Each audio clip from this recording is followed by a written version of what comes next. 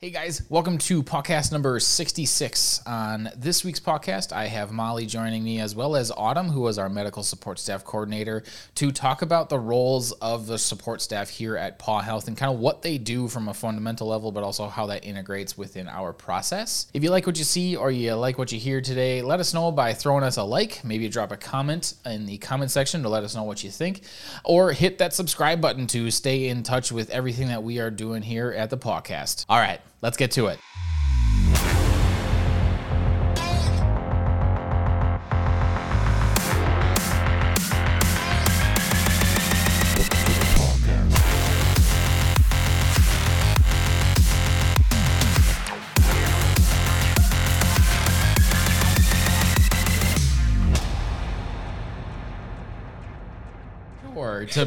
To be on the podcast is not a chore, Molly. It is not a chore, but it was one of those things where it's like, okay, I'll do one. And now it's like, when are we doing the next? And you're going to do one with Caroline now. And now we're doing one with Autumn. Yeah. So. Speaking of which, we have a new guest on the podcast today, Autumn Krieger. I hope I say your last name right. Yes, it's like the only way to say it as far as I'm concerned. Half of everybody says Kruger. Well, it's because you put a U in it. Yeah.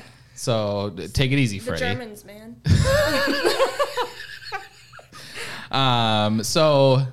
The last podcast that you and I did with Caroline, we had referred to the idea, I think it might have been after, because you texted me. It was like, hey, we have to talk about like what CVTs and what our medical support staff do. And then in podcast 65, when I had Katie and Caroline in here, talked a lot about staff shortages and went through a bunch of numbers and like where the deficiencies actually are or inefficiencies. And what we kind of found was that, interesting statistic for the both of you, nationwide, the ratio of employed CVTs to veterinarians is 0.6 to 1. So there's less technicians than there are doctors. And so that was a big highlight. There's actually surpluses of doctors in like every state besides like 5 in small animal medicine. And yet it still seemed like there's just not enough hands to go around. So a lot of focus gets put on doctors. There's like no statistics as it relates to medical support and technicians. And then I was like, okay, well, these two things coincide, because I think a part of the reason that there's a shortage on these veterinary assistant, CVT, medical support staff, whatever you call them, people that aren't doctors and work in a treatment area, the reason that there's a shortage is because they don't know what it is. The reason that there's a shortage is because there's a fear of like, they're just going, especially from the internet culture that I see, there's a fear that they're just going to be completely taken advantage of and never get paid anything that they're worth. But I don't know what those jobs are. And I don't know if everybody really understands the depth and the scope of those positions. So I really was hoping to have you guys kind of teach me what it is that you do. Fair enough? Fair enough. Autumn, think of it like this. It's a working interview. Sure. Basically. Yeah. So Autumn, I'll start with you. How do you explain what you do to your friends and your parents? To my friends and my parents. Yeah. Well, my grandparents have no idea about anything, and I try to explain it to them, and they're just clueless. They don't understand that people bring their animals in on weekends. They don't understand the night thing. They're just like, it's a dog. Yeah. And that's not how I look at it at all. My dad's kind of similar to that. Mom, I just basically tell her, we do some surgeries, we do your wellnesses, ear infections. It's hard to explain exactly because they're like, well, you know how to draw blood? Yes, I do. Yeah. You know how to prep for surgery? For most of them, I can at least help. I'm not monitoring, but I can help. You can do 80% of the work. There. Yeah. And then once you get to my friends and my siblings that are a little bit closer and kind of have a closer grasp on what's becoming the animal-human bond that it was never previously, they're like, okay, yeah, I get it. My sister and my brother, they'd both, if something happened to their animal, they'd be here at 2 a.m. on a Saturday. my grandparents, my parents, probably not. So they get it a little bit more, but I don't really go into depth, if I'm being honest. No, I get it. Because especially when you think about it from because you kind of focus on the human-animal bond side of things, it can be hard. I think for a lot of people, it's really hard to be empathetic to different positions on the human-animal bond. Like, if you're higher, it's hard to understand or to even communicate in a way that's effective with somebody that is lower. It's just naturally difficult because you're kind of coming from a different place. And vice versa, because you both look at each other like you're crazy. Yeah. So especially when you start talking about like different things that you do for different cases, they're probably looking at you like why, like why, like what, why? Yeah. Like and there's a part of that process that I think could potentially even be like invalidating. Like, how much does that impact your psyche to have one of your relatives be like, is your job worth anything? Because I don't understand why it is that they're doing that. Yes. Yeah. My sister is a human nurse. Okay. So it's like, so she gets it. I'm not a nurse, but there's a comparison there, human versus animal. And it's like, when it comes to my family, the older ones particularly, it'll be like, oh, so you help save humans' lives. And Autumn, she goes to work and she plays with all the cats and dogs. Oh, how do I hate that stereotype? I know, but it's so true. I mean, it is a very good stereotype of what medical staff and CVTs do in a day. They're like, oh, well, all you do is play with puppies and kittens. And it's like, no. I wish we saw more puppies and kittens. I wish we saw puppies and kittens that were healthy. Yes, we're healthy. They're Minus healthy. like our wellness ones we see here and there, but a good majority of them they're are ill or when sick. they come And it's here. like, don't. Like, you have, like, it's in isolation. Like, you can't go cuddle Boundaries. with it. Yes, Yeah. boundaries. Plastic bubble, basically, Yes. for animals. We actually talked about that. So the podcast is going to be after this one, little preview, snapshot into the future. We recorded yesterday. But I talked to Carlo and what else was in? Wow, I'm drawing the biggest blank of literally who sat next to me yesterday. But Why do I want to say Ray? it was Rhiannon. Thank yeah, you. she was here Because today. it had been so long since she's been in here. As Autumn loses her headphones and tries to break everything. I have a Autumn, dainty little head. Sorry, we Sorry. can't have nice things. We talked about that just completely lost my train of thought. Molly, you gotta pick me up here. It was a snapshot into the future with Yes, Carlo and Ray. I got it back. So we talked a lot about how, like, why Ray got into, emergency side is that she's really prone to enjoying the reactive medicine. And, like, here that's like 80 to 90% of what we do is reactive. Something is happening to a patient, therefore we have to do something about it. 10% of what we do is proactive. I think on the proactive side, when you talk about wellness and preventative care and all that sort of stuff, there's a big place for that, and it really shouldn't be discounted in any way. But because of its predictability, it's probably a little bit more prone to that puppies and kittens life, right? Like, and it's more comfortable. You can be more proximate to healthier animals. And I can get that perception from people who have no context, but also animals get sick a lot. And and to me, that's the only way that I phrase it, because everybody, especially because I don't actually work with patients at this point, they're like, so what do you do? And I'm like, I just help other people help patients. Because they need help, and I just want to help them. Yeah. So, I guess, Molly, you've been doing this longer, and you're probably a little bit more direct in the way that you describe it to the people that are around you. How do you describe, especially when we actually talked about it previously, when you talked to your, is Eric your boyfriend? Yes. Okay. I always forget what status you guys are in. The poor man who can't get rid of me. How when you made the choice to go to school, it was like, well, I'm just going to do this. So, like, was there any justification behind that, and how did you describe what it is that you were going to go do? I didn't really give him a very big description of what I was going to go do. He knew I had a love for animals, because I've always wanted puppies and kittens. Well, now I have 2 cats, and as much as I love them, I can't wait until I'm done with them.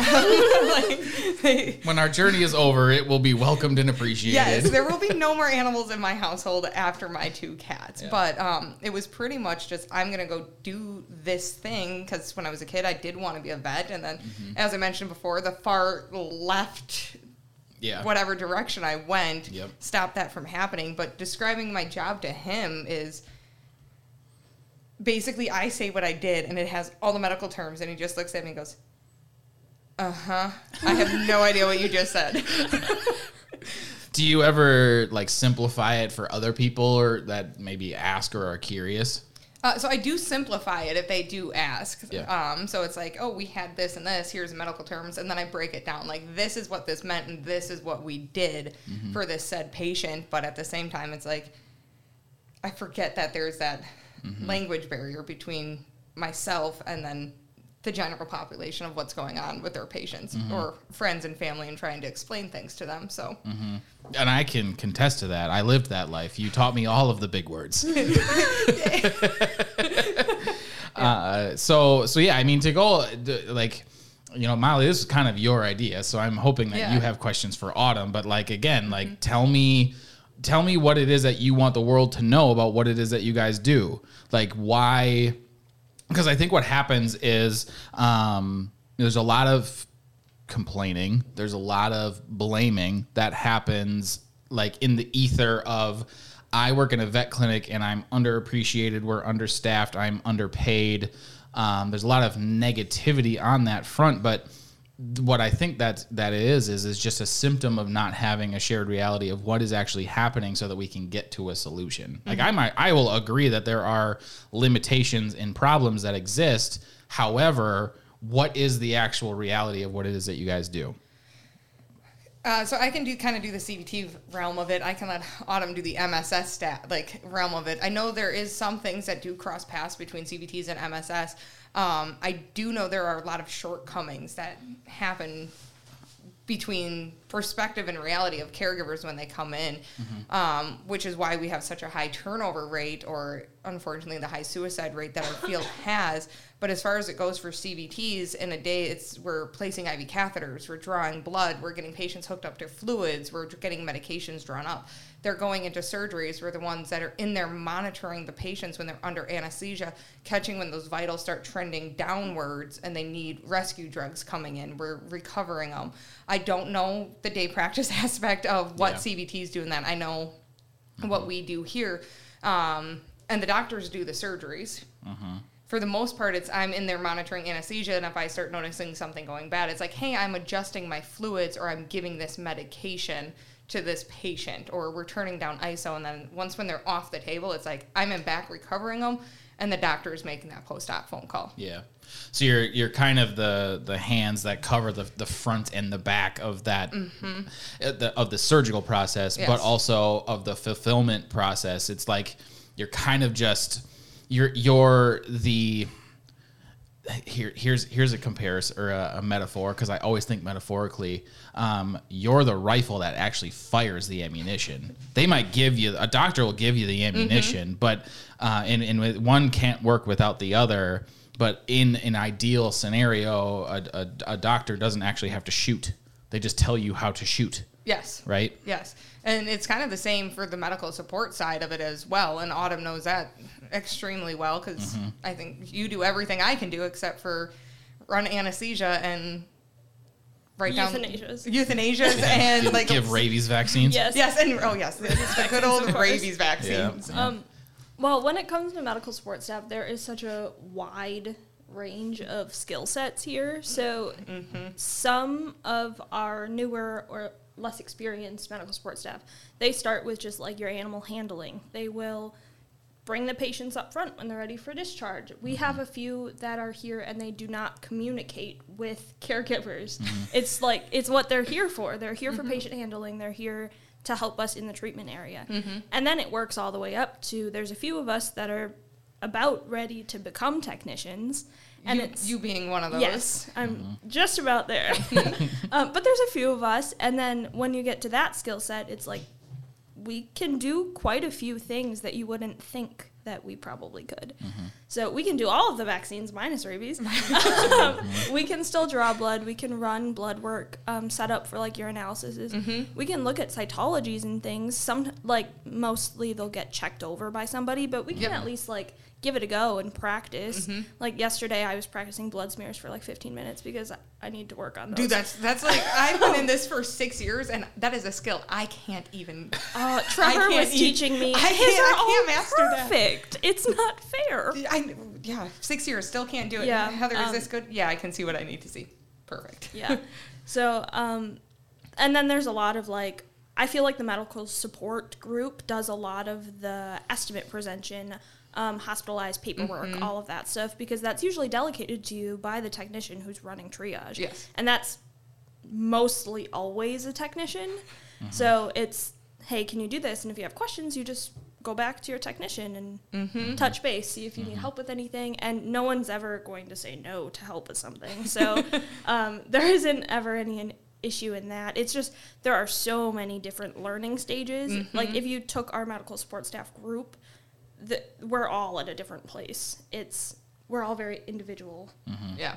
In where we are. And that's an important piece of context for those that don't know who you are or what you do. You are our medical support staff coordinator, so you train everybody in that role. So you're taking basically like, I've never touched anyone else's animals besides my own, all the way up to, you know, that like pre-technician phase. Yeah, that's actually a transition I love. I love when people come in and I say, what's your experience with animals?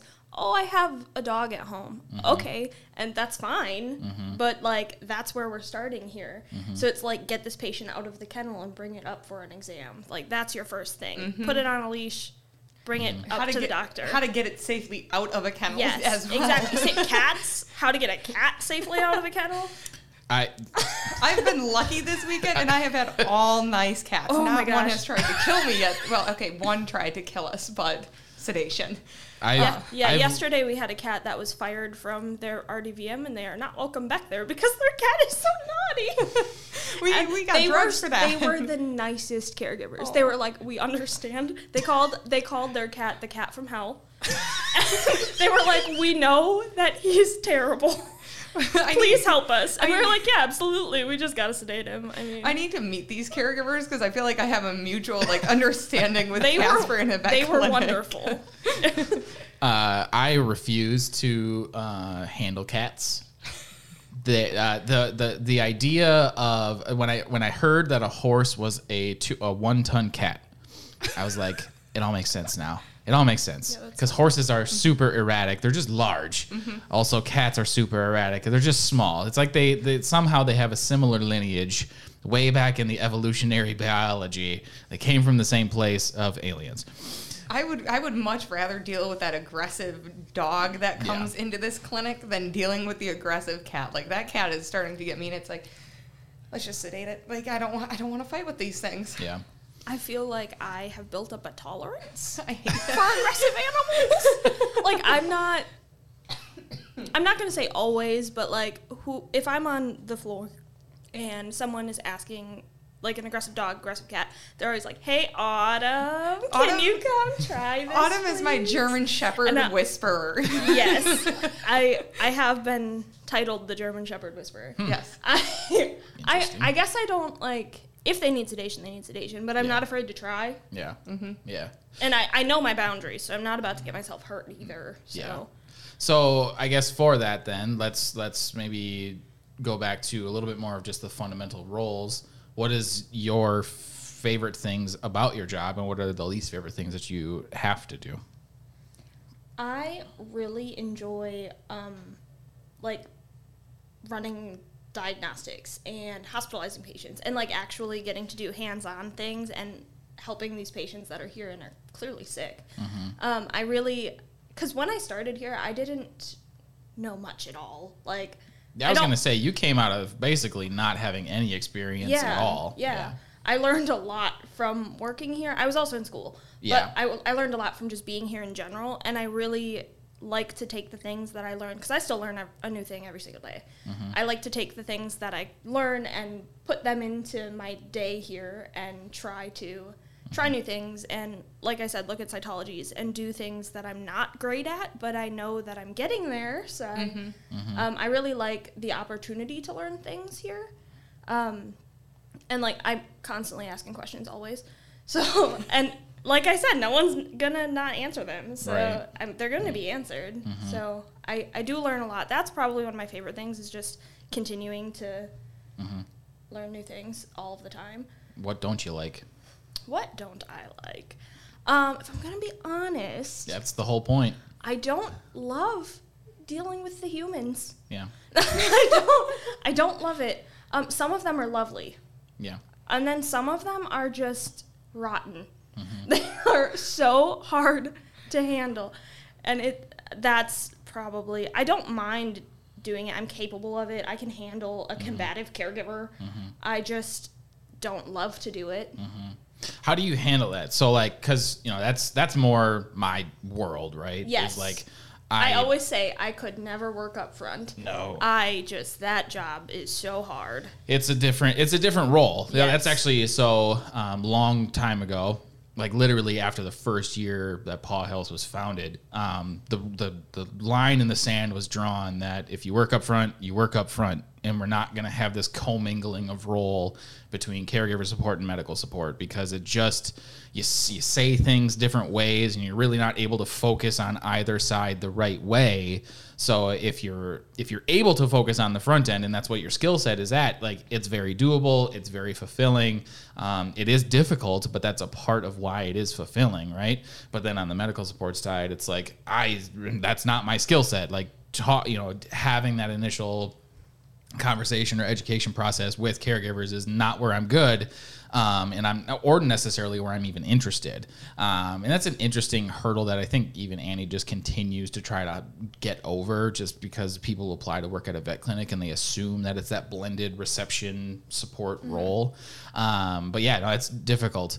But if when you talk about difficult caregivers, tell me how it is that you kind of get through that, because I have all of my own ways of doing that. But if you have somebody that's combative, what do you do? Depending on how they're being, if they're like going to swear and like being awful, I'll just like leave the room. That's not my problem anymore. Have a timeout. Yeah, no, exactly. I need a break for myself. Yeah. But if they're just like grumpy or just not the most polite people, then normally I just get in there, I tell them what I need to tell them.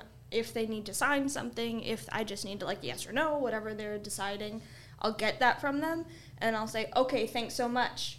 You'll hear from us. And then I just leave the room. Like I'll ask, do you have any questions? Normally they just like don't answer you. Yeah. And then I just say, okay, thanks. And then I try to be kind. Yeah. I'm not going to be rude, even though they are, but normally I just kind of get out of there as quick as I can. Yeah. What about you, Molly? Like combative caregiver? I know we've talked about it in the past, but just so Molly's a little more confrontational. I guess how do you deal with it? So normally I don't get pulled in until, especially it was this last weekend, I got pulled in a couple of times for difficult combative caregivers, and it's just like, and each time they came up to me, it was like my head went down, and I just like walked out of the treatment area, and I heard everyone behind me being like, "Oh God, here we go." But it's pretty much when I get pulled into it, it's the last thing that happens, and I go in the room, and it's like, "Here's what's happening. Here's how this is going to go. If you don't like it, you can leave." Yeah. But it takes a long time to get to that point. It takes a lot to have to essentially lay down the law. Yeah. Because like so when I was training caregiver support and even just working up there, the way that I kind of boiled it down, and I'm not going to remember the 5, but it was basically like caregivers just have to follow like 5 rules. Like you have to be okay with patient separation. You have to be okay with the triage process. You have to be okay with consultation first. You have to be okay with paying your bill at the end of it. And there might have been, I think there was one more in there, but I can't remember what it is. But it's like, if you just play ball on those simple things, you just lean in and just be like, this is how they do it, there's never a problem. So how do we get people to get to that point? Well, the first is education. Like, tell them that all of those things happen. Yep. Because if they know that before they get here, and that was actually an interesting thing that Ray brought up yesterday, and again, glimpse into the future, is that apparently we're having a lot more like just legit like walk-ins, like referring vets are just being like, just show up at PAW. Yeah. Like, that learning curve is so much steeper in person. It's so hard to get somebody to be like, I'm all in on all of these rules that you guys have to operate by when I'm standing in front of you and my vet thought it was an emergency, but it's just a ear infection, like an external ear infection. Like, it's treatable. Like, we're doing good. Yeah. We're stable. Not to say that that's a problem that shouldn't get fixed, but we're stable. But when you talk about combative care, I think that's something that gets cited a lot. And I don't know where you would put that on your list of things that you like or don't like, Molly. But like, to me, that's the thing that I think deters a lot of people, is actually having to deal with people. It is one of the things that I have noticed, whether it's caregiver support staff, medical support staff, CVTs, it's something we all don't enjoy doing. Even myself, who, as Autumn said, I am more combative than some of the other staff that are around here, but I would just call it assertive. Assertive. Okay, yeah, that sounds a little bit better. Did I say combative? For you said combative caregivers. Yeah. Yeah, not Molly. I don't know if I described you as combative. However, I mean, if the shoe fits. Exactly. There we go. But I mean, it's something none of us enjoy having to deal with. Like, it's unpleasant, and caregivers can be rude. I had Ray and I were in surgery on a critical patient. We ended up actually having to call Carlo in after he got maybe 2 hours of sleep in between our phone calls to him about that said patient. And I had another caregiver who showed up when we were in surgery. And of course, Carissa checked him in, told her all the correct things. And this caregiver was being downright disrespectful and rude. So at this point in time, then I had to leave the surgery suite, go outside to just be assertive with the caregiver. We were fine and dandy. About 2 hours later, when Ray is like closing the dog on the table, she comes back in and is just swinging. Like, she's swearing at Juror, and I gave him a heads up, like, hey, if you have issues, just come get me. Yeah. And I ended up walking into the room that we put her in, and it started the conversation with, are you kidding me? Mm-hmm. And it was just basically, I told you we were in surgery. I told you this patient was critical. Like, what the fuck were you doing? And then it was, then she started getting worse and worse, and I looked at her, I was like, Dr. Burris will be in with you in a minute. I was like, and I walked out. Told Juror, I was like, have her pay her invoice. She's no longer allowed back. Oh, yeah. I was like, at that point, like, you've pulled me out of surgery twice on a critical patient for me to come deal with your bullshit. Like, walk back here. I was like, Ray, go consult. And oh, yeah, by the way, at the end, tell her she's not allowed to come back. Yeah. And the caregiver was like, well, okay, I don't plan on coming back. It's like, you say that now until it's 2 or 3 in the morning and your patient needs us. And we're like, no. Yeah. So. Yeah, that's always that is like the last ditch. Like, nobody wants to do that. No. At all. But that is a very real reality of, would you do that to your accountant? Would you walk into your accountant's office and be like, I have an urgent tax problem that can be dealt with in a month? Mm-hmm. Like, no, you wouldn't. And you wouldn't go and swear at them over something that is that they have, out of their professional opinion, deemed non-critical, when in fact there's other critical things that are happening. Mm-hmm. So it's just not something that's, when you think about other service-based industries, it's less frequent. It's not impossible that it happens. My favorite comparison to our world is auto mechanic. Like, the similarities are just ridiculously stark. In case you weren't aware, we are essentially we're a shop that fixes furry vehicles. It's almost identical, you guys. But yeah, that was actually my first job when I was in high school. As I worked in an auto shop, and that was the thing that nobody wanted to deal with, was the upset vehicle owner. Mm-hmm. And to me, that's kind of sad, right? That it's like we have people that are, I think about the people that apply, the people that are already working here, have worked here, highly altruistic, highly empathetic, really do have like golden hearts inside, and they just like the people just see it as an opportunity to kind of take advantage of. Now, I'm not going to say that it's always from a bad place either. Like, I do like to give caregivers the benefit of the doubt, because they're going to show up concerned, confused. You know, they want the best for their patients as well. That's why they're here. So that's why we do give them that time of day. But also, like, there's a limit. And when that limit gets crossed, I think that's one of the big things that kind of pushes people out of any role in this organization, but especially from that support side. I've been very, very understanding, and I don't know if Autumn's ever been to our clinic with an emergent patient or one of her own animals outside of working here, but I know what those caregivers are going through. I understand the confusion and the concern, and oh my God, I can't be by my patient right now, or my cat or my dog. It does feel weird. I mean, I think it also is coming from a point of, oh, normally I just walk through that door and I go to work, but I can't go back there right now, and that's weird. Yeah. But I absolutely know where you're coming from. I've been here with my cats before, and it's weird. It is weird, but it's even before I worked at PAW, both my cats ended up conveniently at PAW with emergencies. One was when Casper got extremely sick, and it was like, well, what's going on? No one has updated me for 2.5 to 3 hours, and I think it was Joe was the only receptionist we had at that time. But it pretty much came down to, like, I understand where you're coming from. This is a new process. This sucks, but it is what it is. And everyone's like, you don't understand. It's like, but we do. Just because we work here doesn't mean we're allowed to be with our animals. Yeah. So. Yep. What about for you, Autumn? In like going back to like the stuff that's hard. What's another thing that kind of comes to mind with your job that is one of those things where you've left here and it's been like, man, why do I put up with this shit sometimes?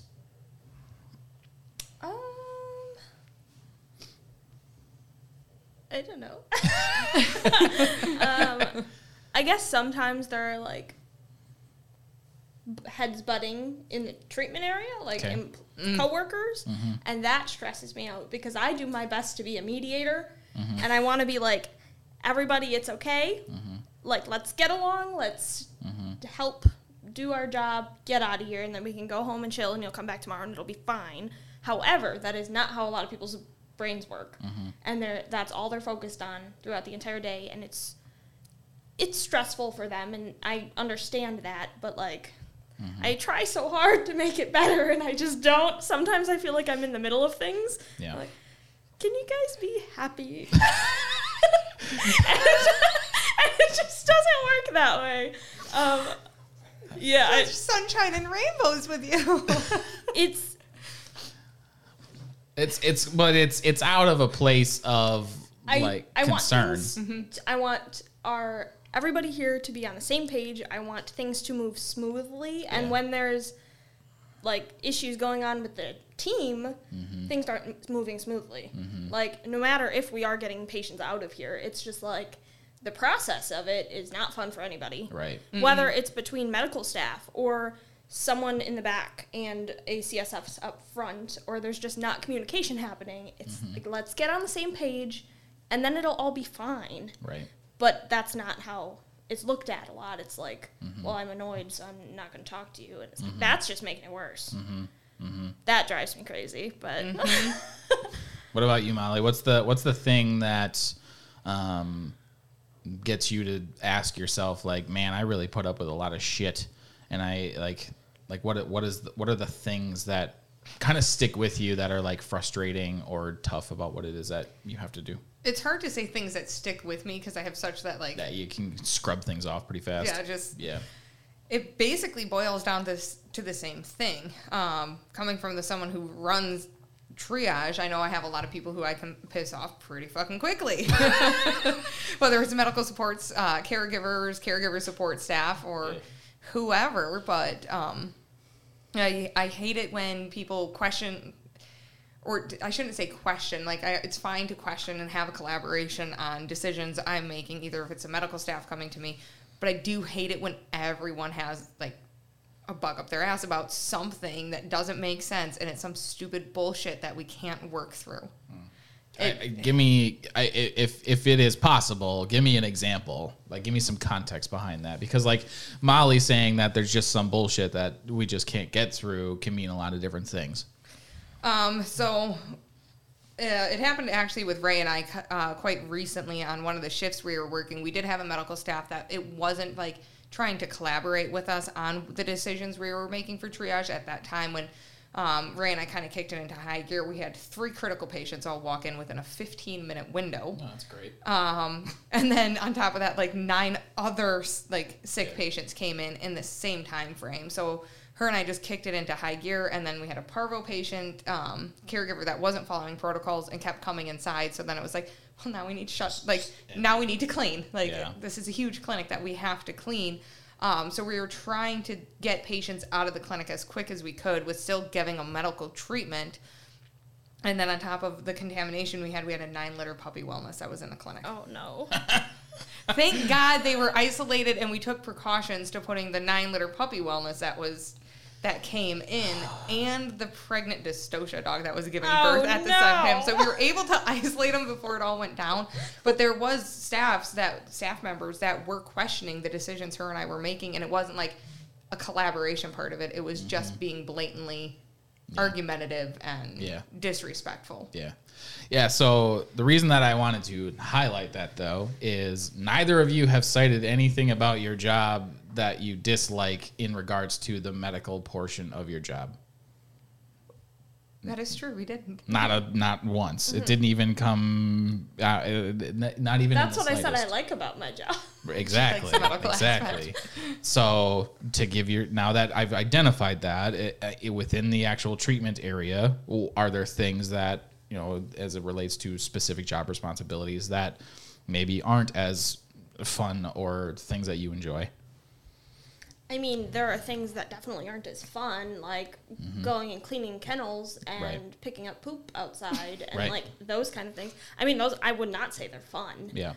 But they have to happen, and I don't I'm not going to say you no. You don't hate it. Yeah. Well, as we discharge, we clean the kennel. Like, we try to keep but sometimes that just doesn't happen. Like, it's too busy. There's not enough people there.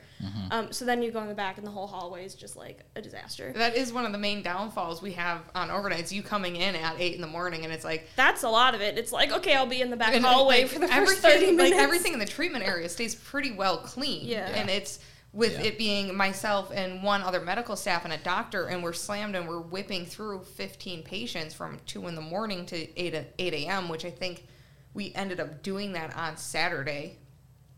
Unfortunately, the kennels got let go, and we were trying to do our best to keep up with them. And it's just like between Heather running and whipping through cases and trying to get animals out of here and all of this other stuff, like the shoe got dropped on that aspect of it. Well, that's a part of the reason why there's 99 of them that are in the clinic. Like there's an acknowledged reality that it's like when the shit's hitting the fan, like you have to make concessions on behalf of the patient. We definitely did use our downtime to try to like get things cleaned. Yeah. But we all know how fast Heather can move occasionally. So it's like by the time we finished getting one patient's diagnostics, like ran and set up Heather's back with another patient that needs an estimate and diagnostics ran. So it's like we tried, like the shoe drops on something. Yeah. As long as it's not patient care, like right. Kennels are easy. Yeah. So I always go through this process because most people generally don't think in terms of why first. So actually that book that's on the shelf that says Start With Why, highly recommend everybody reads that book. The link's been in the description of literally every podcast that I've ever done. He also brings it up in every podcast he's ever done. I just bring up something that Simon Sinek has written in every podcast because there's 3 books on there that he's written and they're all great. But in that book, he talks about basically he looks at it from a marketing perspective. Like, how do you craft your marketing message? Do you go from what we do to how we do it to sometimes why we do it, or do you work inside out? And when you start with why, everything else kind of makes sense. So for us, we always do. Like, I don't know if typically it's not something that's like super identified as like the why, but serve the patient is that thing. Here to serve is that thing. So why is it that we do the things that we have to do, even though they might not be necessarily enjoyable, i.e. going out and, picking up poop. It's not something typically that people are like gung-ho about, like, this is my favorite part of my job. But you don't question it either because it comes from that place of why. Now that's from, kind of the entity of Paw Health kind of being like, well, if you're going to be here, this has to be a part of that equation, right? But everyone also has their own personal reasons. And when they're in alignment, things go well. Why do you want to work here, Autumn? Why do I want to work here? Mm-hmm. Well, first, I just enjoy it. Mm-hmm. Like, I have worked at jobs where as I'm driving there, I'm just sobbing. Like, I don't want to go. I was a CNA for a while. Yeah. And don't get me wrong, those little old people, love them. They can be mean. I worked in the dementia unit. They forgot about it next day. It's fine. They forgot it about it in 10 well, minutes. if they hated me now, they won't later. So it didn't hurt my feelings. But I would sob on my way to work. Yeah. I had such a terrible experience. And then I worked at other places. I worked at Target before, in school. I was so bored every day. I walked up and down the aisles. I organized the shelves. I helped people do their things, and that was that. It was boring. I would watch the alarms on the clock just turn. It was so slow paced and awful. Not that if you like Target, it's fine. But just so non-confrontational about everything. I worked with so many people that loved working at Target. And they are allowed to love working at Target. For me, I had an awful time. Yeah. But I really enjoy, I do not cry on my way to work. Ever. I have not yet, at Just least. maybe on our way home after some days.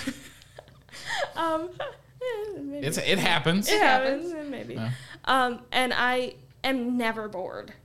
Never. There could be no patients on the bar, which has happened maybe once in the last 3 months.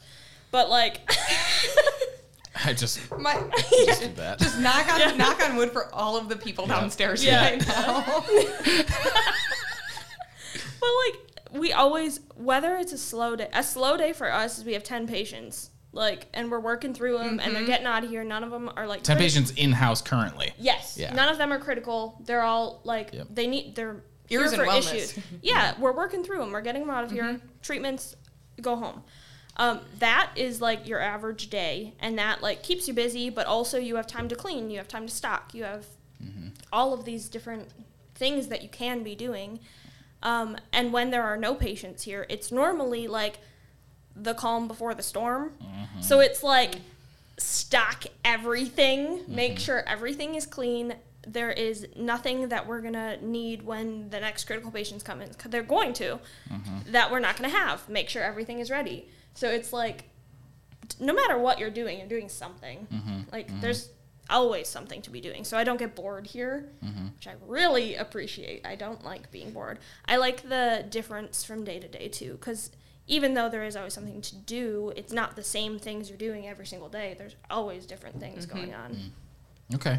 Did you have, because you went to school for, I don't remember the actual specific name of the program. It was actually Large Animal. Oh. Well, it's had animal in the title. Yeah, it is animal. Yeah. Did you have, so you had those couple jobs beforehand. Were you working while you were in school, or kind of to walk me through the process of how you went from, Autumn with no experience to Autumn in school to Autumn working at PAW? So I can't remember. I think that I started here not too long after I enrolled in school. Or the program, because I was in school for a long time. I just had no idea what I was doing. Live that it was life. One of those. I just wasted my money. Yeah. So I figured it out. And then I started here a couple months. So all I had learned in school is some terminology and your general things. Some anatomy, that kind of thing. I felt like I knew nothing. I got here and they're surgical packs. I was what are all of these things? They all look the same to me. They're all made out of stainless steel. Yeah, they all have what I didn't know anything about tools. I knew none of that. And that was that's one of the first things that you learn. So I remember Annie was so do you know any of this? How about this one? And I was I don't, none. No, nope. Just no. I don't know any of them. So I started here with hardly any knowledge. I went before that, I worked at Target. Before that, I worked at A&W and a nursing home. Like, this was my first, like, career type job. You can make careers out of whatever, but, like, this was the only thing I had viewed as this could be a career for me. And I joined the PAW team with the not having the intention of staying here forever. I was like, let's see what happens. This is my first job in the field. Maybe I'll hate it. Maybe I'll change my major again. What's new? Just waste another bit of money. Exactly. I've been doing it for so many years. Why not continue? And then I just ended up really enjoying it. So I stuck with that. I am now done with school, and I have just continued here, and now I do see PAW as like a career, whereas I didn't before. But also, from the PAW that I started at to the PAW now, I've been here for like 2.5 years. So You're kind of old school, a little bit of old school. A little bit old school, but like school. not old school. Yeah. Like, we were still busy. We were outgrowing the old building, but like nothing like we are now. So I feel like as I get better at my job, they just keep throwing things at me, and I just keep getting more things that I can like learn how to do by myself and continue on. So I feel like I just am not going to get bored here, which is wonderful. And I don't really intend on leaving. I mean, we'll see what happens, but like as of right now, maybe I'll go on a different career. Well, you can't shut the door on it, right? It's like you don't actually know what's happening tomorrow. There is, in the statistical inevitability of career change is just like, well, I can't say that I'm going to be here forever. Now, what is your employee number in Impromed? Is it 126? Do you know? How do you not know? How do you type things in? I know. Yeah, but you don't count, Molly, because yours cheated. How would you know? How did I cheat? Yeah, you guys don't know these things? How do you type? How did I cheat? When you type in medical records and you got to put your operator number, do you find your name or do you find your number? My name. I do. AU. I guess you get A, so it's like right up at the top. AU, and I'm the only AU. I would be 2. Like, my number is 2.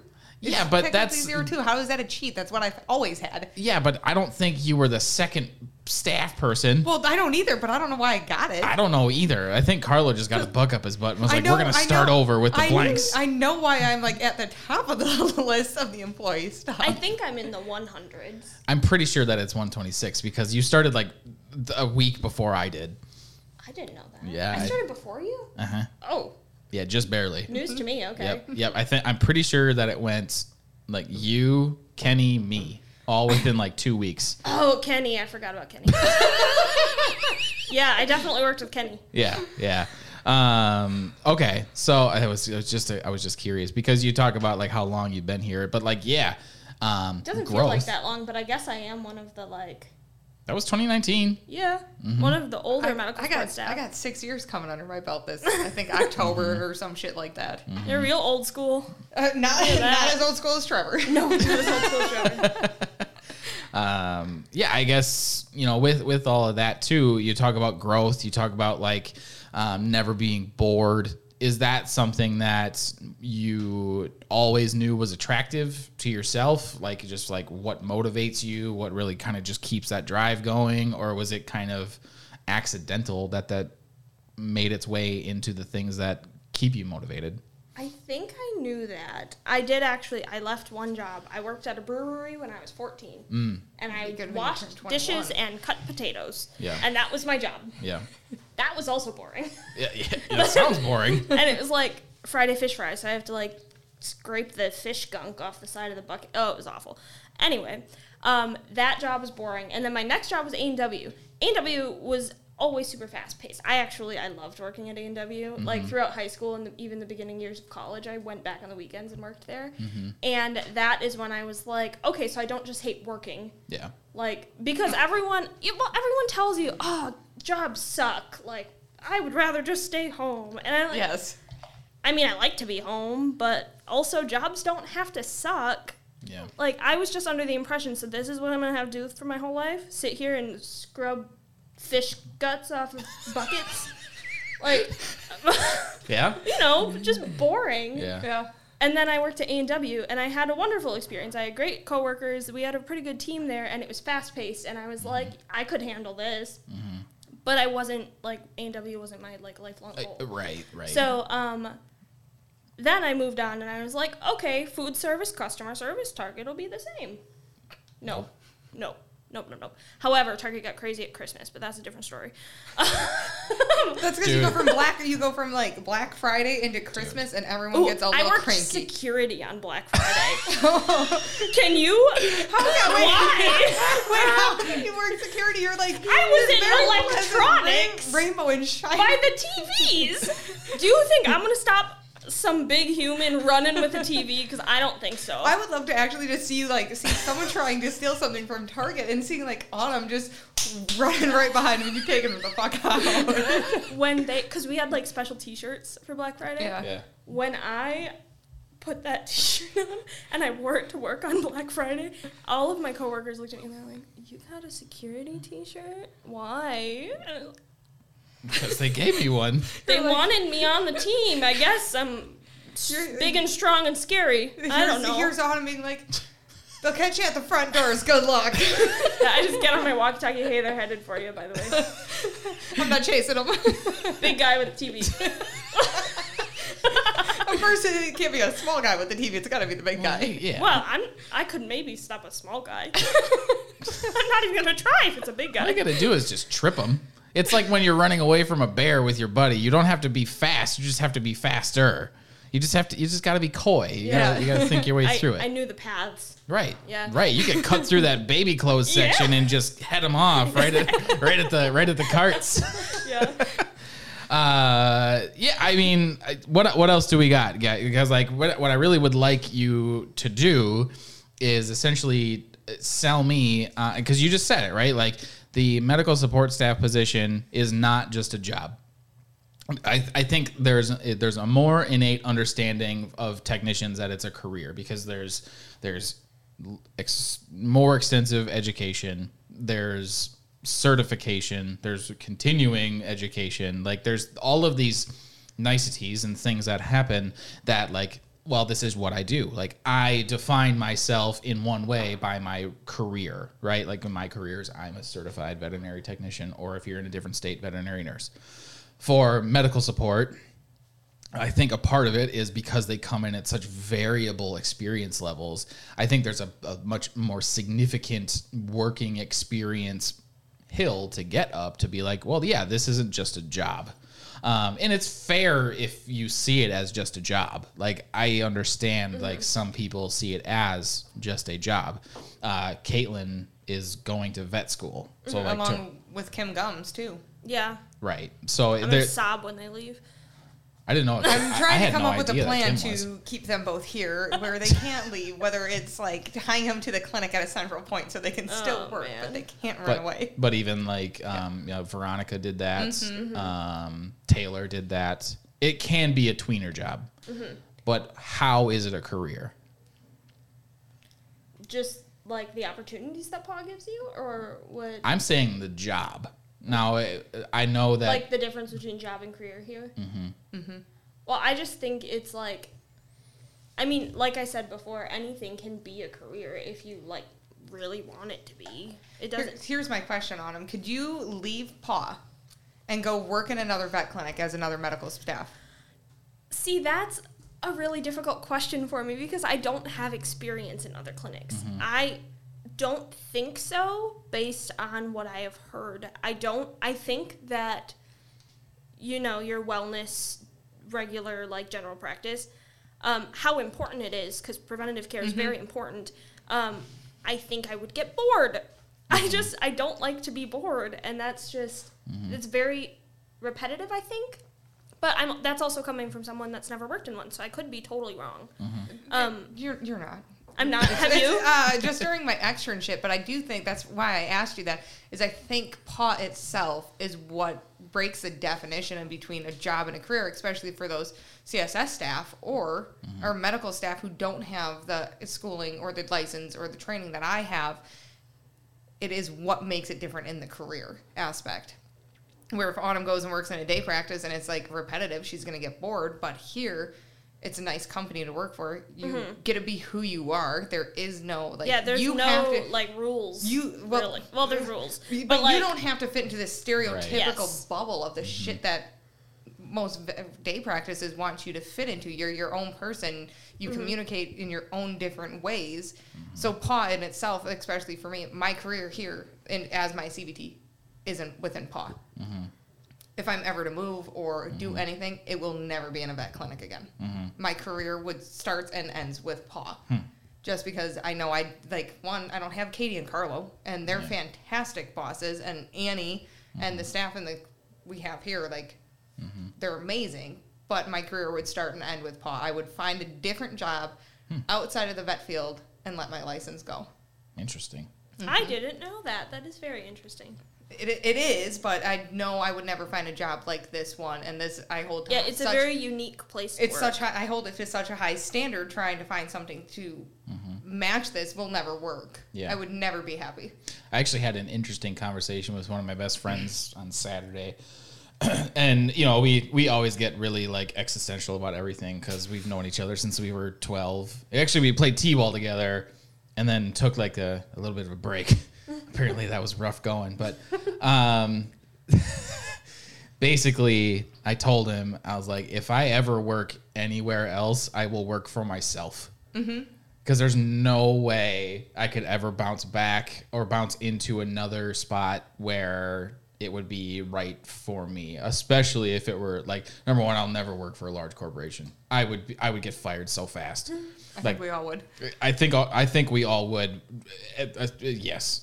Anyone that's been here for more than a year, you'd accidentally say the thing that you just pops in your head that around here is welcomed and appreciated because we don't really have that emotional management in the moment, right? We're not stepping on eggshells all the time. But yeah, it was basically exactly that. I have a skill set that's transferable to a bajillion clinics or businesses, but the likelihood of me applying them, aside from working for myself, where I can do basically the exact same thing in a different context, is almost zero. Yeah. Do you not look at it that way, Autumn? No, I can see it that way. I don't have the experience elsewhere to make a really good comparison. I can assume that I wouldn't like another place, but I don't want to say for sure. And I don't know, we've had animals growing up. I don't think I ever went to the vet with my parents. So, I have never even seen the other side of a clinic. The idea of the vet coming in the room with you and, looking at your animal in front of you and you're the one holding it terrifies me.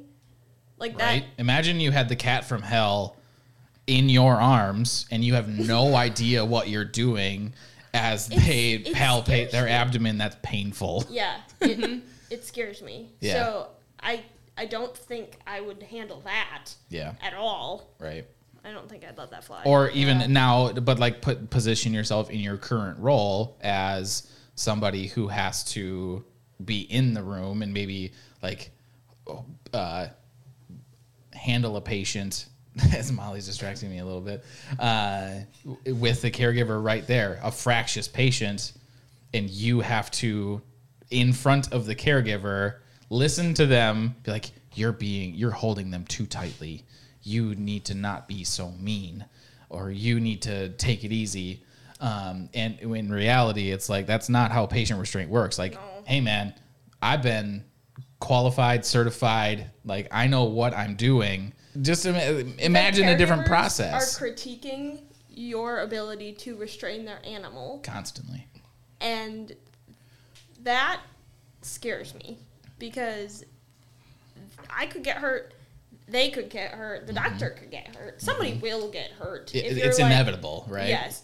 I don't know exactly how that's handled, in another clinic setting when there's oh, you don't have to, the really painful dog when you go and help them get out of the car. Oh, he's nice. Oh, yeah. I feel like that would carry through everything. And I always tell them, yes, I'm sure he is very nice, but he hurts. Right. Let's put a muzzle on just to get him on the gurney at least. Right. Muzzle on, out of the car, on the gurney. Gurneys are also, they're terrifying to dogs. Yeah. Have them want to surf. I know, and they're like, So oh, it can't it's walk, like- so you go to put this dog that can't walk on a gurney, and you can't get him to stay down because all four limbs still work, and it's like, well, we're walking in now. Yes, yes.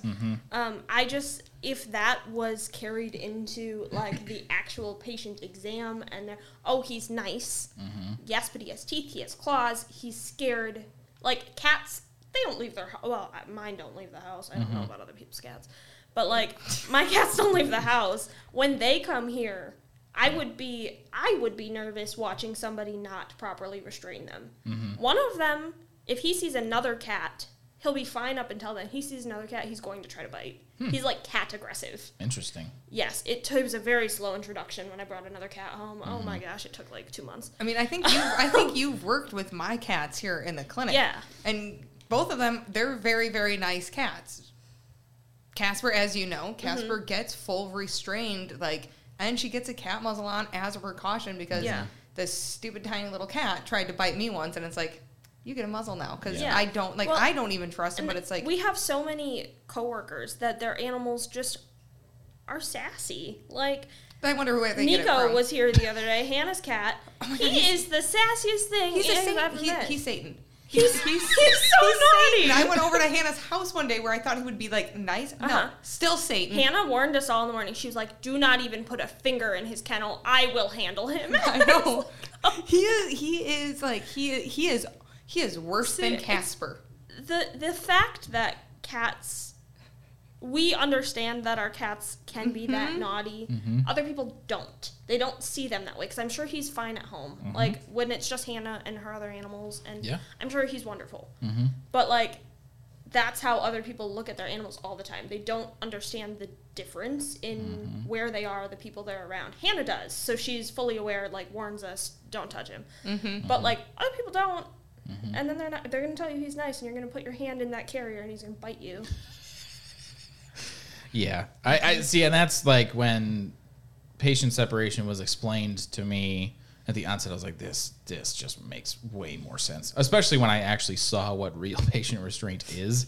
It's like, that looks aggressive.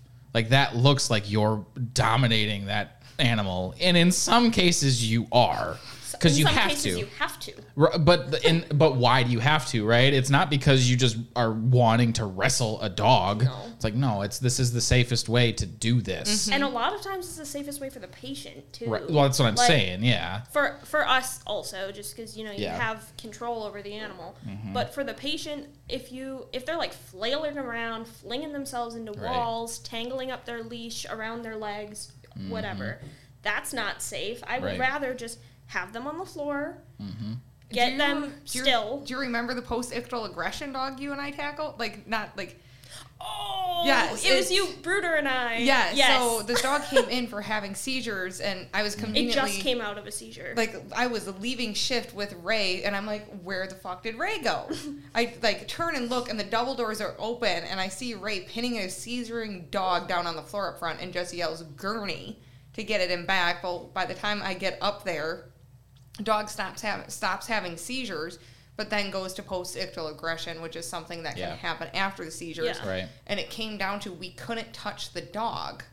But it was going to hurt itself. It was going to hurt. It already had hurt itself in its seizure. Yes. Like, I'm pretty sure it was bleeding. Yeah, so it hurt itself, and then on top of that, like, we need to look at it. We needed to get drugs on board. Get a catheter right. in. Yep, so it came down to basically, like, Autumn and I were able to get the muzzle on the dog, but she couldn't snap it, and, like, all I said to Autumn was, don't let go of that muzzle. I think we were, like... And it ended up with laying me... on It ended up with me, like, putting the dog in proper restraint, but, like, my weight and Autumn's weight was on top of the dog, and then Bruder came in to get the muzzle snapped behind the dog's head, but all I said to her was, like, don't let it go because I'm getting bit. Right. Yeah, absolutely. Right. So my question then, because I would never want to do that, like, just personally, not interesting. The idea of having to actually perform those acts, but that's something that you guys enjoy, are motivated to do. I think it's a fun story afterward. It is a fun story afterward, but if that caregiver, Ray ended up yelling at that caregiver in the lobby because the dog's actively seizing and then trying to bite, and she's trying to be like comfort the dog by its like giving face. it So in situations like that, like well, I saw a caregiver get bit over that. It was I think this was at the old clinic. No, it was at this Oh, one. this one? I'm sure it happened before too. Probably. It was a Bernese Mountain Dog. Like, it was something. Yes. It was something big. Yes, I remember that. It was seizing out in front in the bushes in the front of the clinic. Oh, yeah. And caregiver was trying to like get up in its face and comfort it, and they didn't understand that he had no idea what was happening. And he latched onto her arm. That's a Bernese Mountain Dog. Yeah, that's a big mouse. Just got nailed. I'm pretty sure she went to the hospital. Yeah. And it was like, ma'am, you need to back away from this dog. Like, Right. let us Yep. get it inside, and we will take care of it. And it was actively seizing. This one wasn't just like aggression, but that was intense. But like so. Explain that to somebody who's never done that though. Like, is it just a necessary part of the job, or is that something that you look forward to? Is that something that is like, when it's done, it's like, maybe it was hard, but it's super fulfilling after it's done? Like, what drives you to just like, because you don't think in that, there's not like this contemplation of like, do I want to do that? It's like, no, I have to, but why? When Anna and I did the post-ictal aggression dog, there was no thought. It was, this dog needs medications. It had to be done. Right. And otherwise, though, when it's like something that doesn't need medications right now, and it just happens to be like an aggressive animal. Sedation. Yes, but a lot of times, like weights and things like that, when you need weights. I do actually get, like, a sense of accomplishment when I get this animal out, and I can, like, I don't want to say befriend them, but, like, get them to be comfortable enough with me that I can at least get a muzzle on them. I'm not comfortable enough with them to not put a muzzle on them. Yes. Yeah. But, like, in order to restrain them, or if it's a cat, get my arm in there and then get a really good scruff. Yeah. And, like, once I get my weight, if it really is truly that aggressive, I just throw it right back in the kennel. We don't worry about vitals. I place the patient right back in the kennel. Yep, it's get your weight and then you're done. Yes. Yeah, yeah. But then every now and then it's like a talker. Like, you get the cat that's growling and hissing at you, and you get a scruff on it, and it just sits there. And you're like, well, I guess let's get some vitals while we're here. Yeah, you do have Hey, doctor, while I have it, come look at it. You do have your patients that are straight up aggressive, and it's like, we're not going to do anything with these patients until we get sedation. We used a previous weight on that one yesterday because we were unable to weigh it. Yeah. So it's and then, or you have the ones that are super, super bad, and it's like, we're going to just send you home with these medications to help calm them down, and you're going to come back in a couple days, and we're going to try it again. Yep. Yep.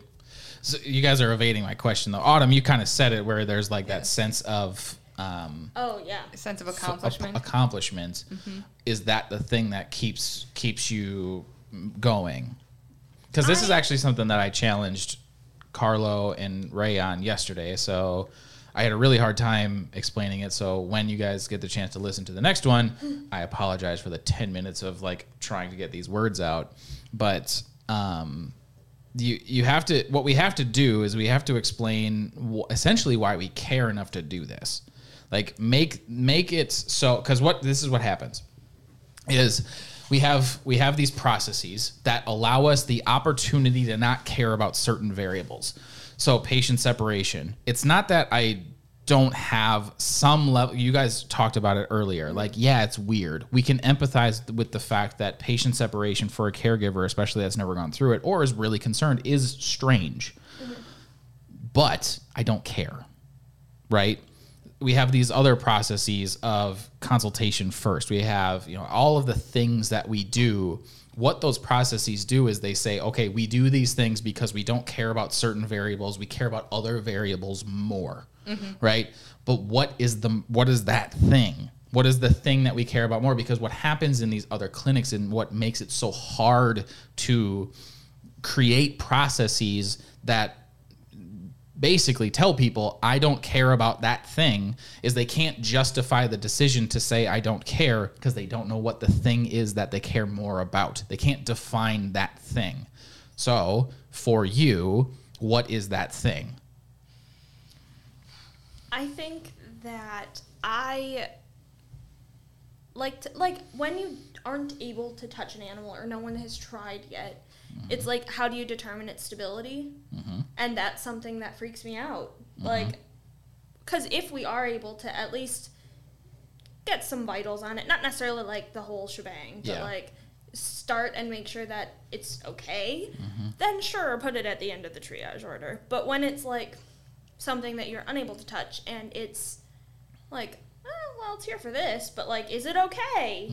That freaks me out. So I like to give it a shot, and then if I can't do it, I can't do it. But like, at least we have vitals and we can make sure the patient's okay. And if it's not okay, then it's like, oh, good thing because we've had so many aggressive cats that are blocked. Yeah. And it's like, you don't want them sitting at the end of the triage order waiting. Right. So it's just like, it makes me feel better to know what position they are in. Right. But here's where I want to challenge, and I'm not challenging. I'm just maybe saying yes and, right? So you feel better. Well, why? Yeah. Because you have a deep concern for all of the patients that are here, and you know that there is a possibility that if we don't perform certain things, there's a higher likelihood that we triage inappropriately, that we miss a variable that's in fact showing that a patient is critical or needs more immediate attention. So we have to do these other things to be able to meet those necessities, right? So there's desires and there's necessities, and what we're leaning towards is necessities. Because if we don't do those things, the shit can hit the fan really, really fast. Is that a fair way of putting that? Yeah. What about you, Molly? How do you define that? I agree with Autumn. Like, dogs or cats that come in that are aggressive, a heart rate can tell us a lot about a patient, especially those urethral obstructed cats. They come in a normal heart rate, but they're blocked. It's like, could be a somewhat recent event. Cats that come in and they're bradycardic, so their heart rate's low, and it's like, well, shit, you're a cat. Your heart rate is anywhere between 130 and 160. Whether we can or cannot get anything else from that can let us know you're not stable. You can't wait. Where sometimes urethral obstructed cats, you can get an hour or two window on it, depending on what you do, as long as their heart rate is still good. Okay. So it all depends. Like, heart rate can tell us a lot in the vet field. Right. But so then the key component to that is acquiring that diagnostic, if is that the right way to put that? Vital sign. Acquiring that vital sign. So we make certain concessions for that purpose, right? So maybe we have to be more assertive in patient restraint. I try when I have cats that come in, and there's a potential that cat could be nice when it first walks in the door, and then it's just here for a while. There's other cats around. It's aggressive towards cats like Autumn's cat is.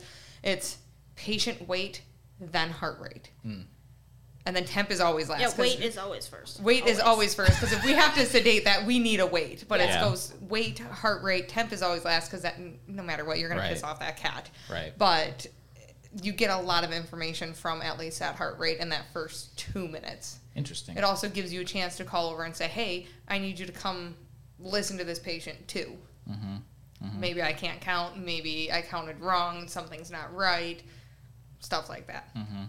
So, like, do you guys see that, though, from your perspective within your roles as medical support staff and as a technician, like how essential that role is and the responsibilities that you guys fulfill to the actual patient care process? Like, do you actively think about that, or is that just something that you kind of understand and just allow the opportunity for that to exist?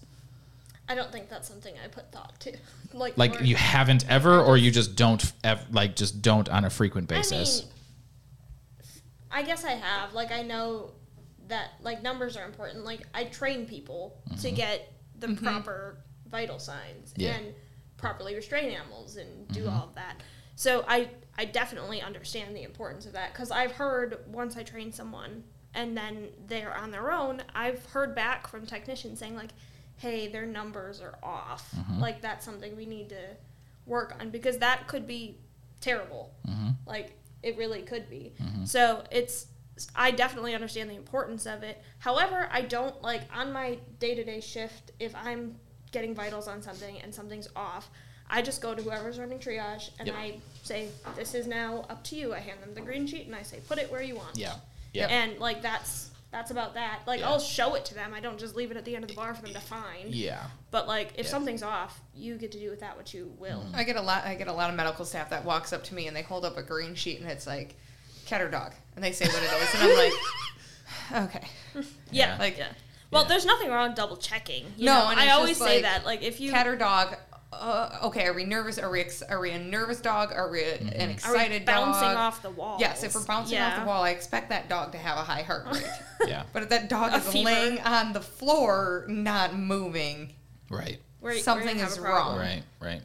So the reason that I asked that though is because especially for you, Autumn, the more real that you can make how important that role is, typically your turn time on collaboration and communication is actually a lot less, because you have people that, again, you're generally speaking, just from a statistical numbers game, more introverts, more empaths, more people that are conflict averse. You're very conflict averse, Very, as we've clearly. been able to identify in the last hour. You should have saw my little chart thing. He did. Yeah, Did you? that's where I came from. That's he did. that's He that's saw my that. that's There we my go. world.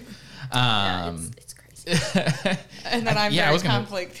Yeah, Like- into it. Yes, like bring it on. motivated. Bring it Like on. let's harsh some mellows here.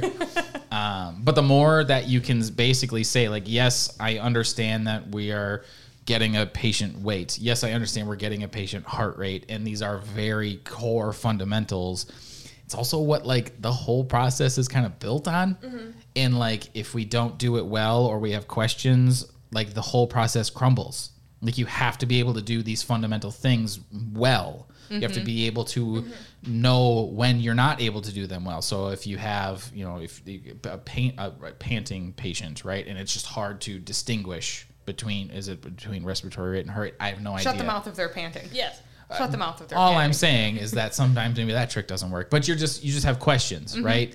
When there's a purpose behind it, because you're not necessarily concerned about what it is that they're doing. You've already clearly defined that. You've trained them on how, and now they're on their own. But if they're missing that why component, because serve the patient is super, super theoretical. Like you have to, it's so systems that it's like to be able to abstract your way into that. Like it's literally on Molly's growth plan to learn how to do that better. Like that's a part of what it is that she needed, which we're going to touch base on that here now that I brought that up, fantastic. because it's been a while. It has been. Performance review? It was just a thing on her growth plan. It was a thing on my growth plan. Yeah. I'm just kidding. So, but the more that you can basically draw the line for them and say, hey, yes, we're getting very fundamental stuff. If this falls apart, if we have questions, or if this falls apart and we don't ask the question, then we are doing a disservice to the patient. We are limiting our entire team's ability to do this well. And to me, that's the thing that makes it a career, even if it's at the more fun, the medical support staff level, which because of the limited responsibilities, because of the limited certifications, that's how it can start to feel like a job. But also, it's that first step in a really, really important one. And if you can be really good at it, man, is that appreciated. I mean, I will be completely and totally honest in this. Like, yes, I have my CVT license. Yeah. But honestly, without my medical support staff or my CSS, I'm fucked. Yeah. I am Absolutely. straight up fucked. Like, I rely so heavily, especially on my overnights, on my medical support staff. Even like, Autumn, you've worked a couple of shifts or lapped a couple of shifts with Yeah. me, but I rely so heavily on them to help me get my diagnostics set up, place IV catheters for me, do blood draws. And before we had the staff that could do those things, I was running in 15 different directions. Right. It was insane, but now that I rely so heavily on them that they're actually more beneficial to have around Yeah, well, and doing shit than I am sometimes. when I first started here, 2.5-ish years I mean, ago, I think you were one of the medical support It staff was- surrounded by 20 CVTs. yeah, there were 4 of us. Yeah. There were 4 medical support staff and a bunch of CVTs. Yes. Yeah. That has drastically changed. Yes. But I didn't get taught how to place IV catheters or draw blood or anything until I think I just started in the old building. When we moved here is when I actually started doing it. What was that, a year and a half into working here? It was April 20th. So you would have started right around March 1st of 19. So a little bit more than a year. Yeah, so I went an entire year Yep. before I really got a chance to learn the fundamentals. Yes. Because that's where we were when I started here.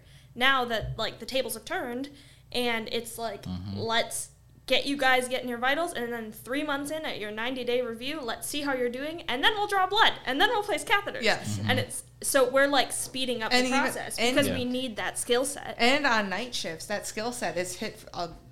They kind of get thrown in the deep end. Carissa did, Yeah. Hannah did, Emily and Caitlin all did. Yeah. They all got thrown in the deep ends. Conveniently, all three I think started their overnight shifts trainings with me, but they got thrown in the deep ends. It's like the fundamentals. Like I need you to start learning how to do all of this stuff. Right. Like I need it now Right. because I'm one person surrounded by 15 patients. Yeah. Right. So from when I started to the new medical support staff that are hired now, it's almost like accelerated learning.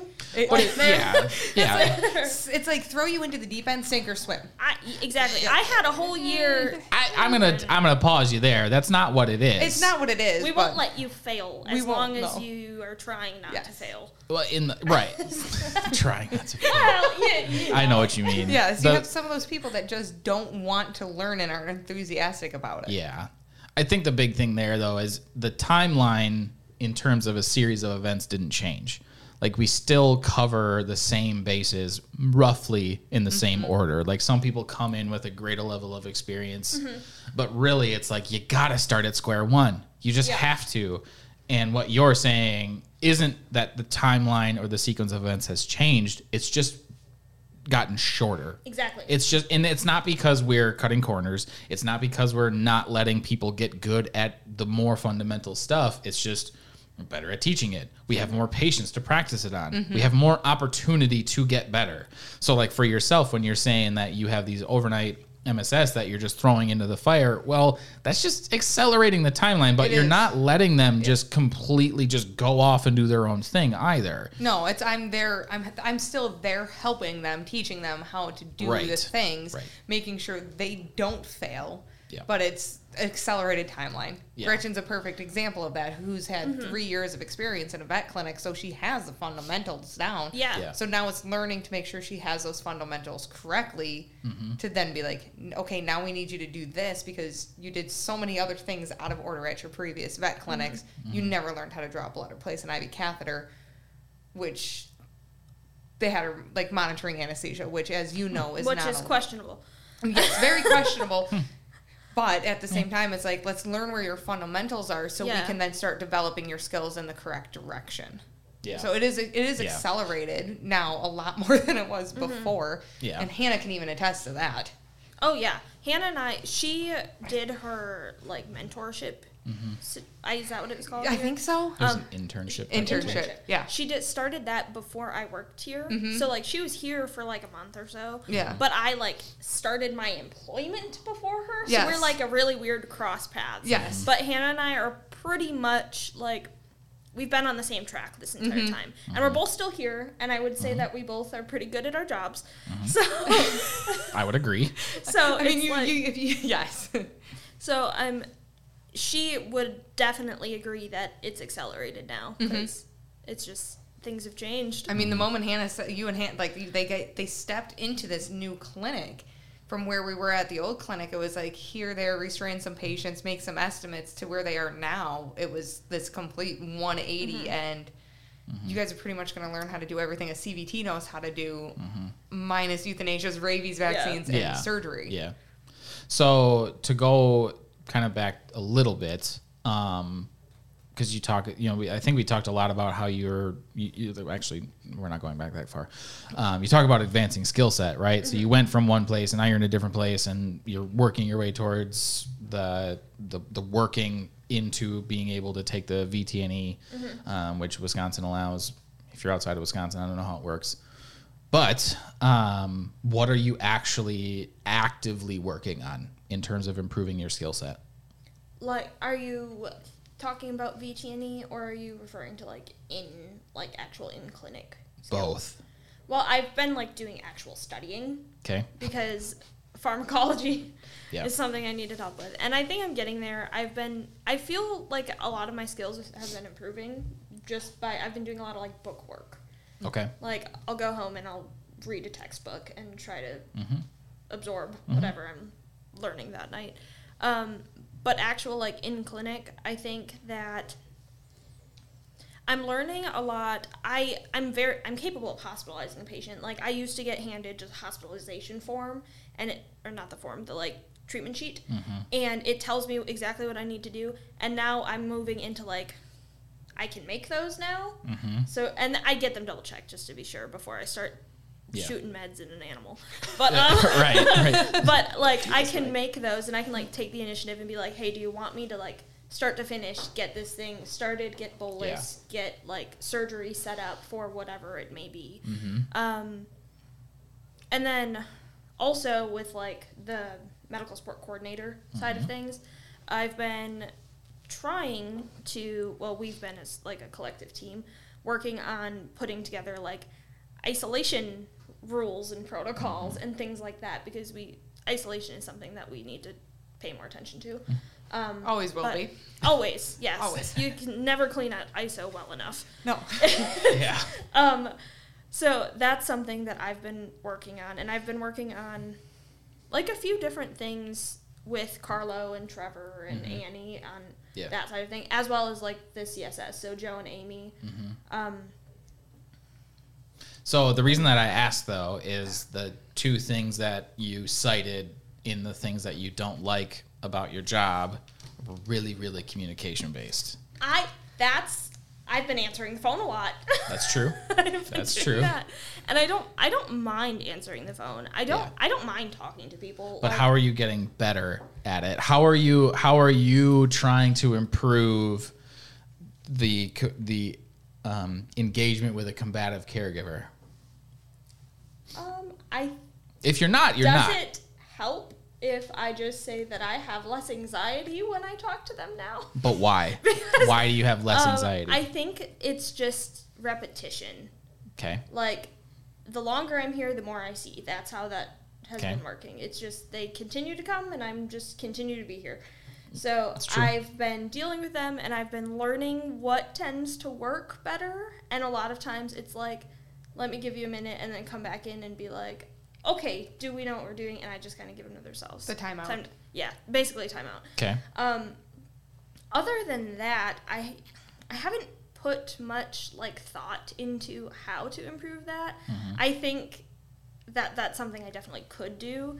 And in my head, I kind of play the blame game with the caregivers are being the shitty ones.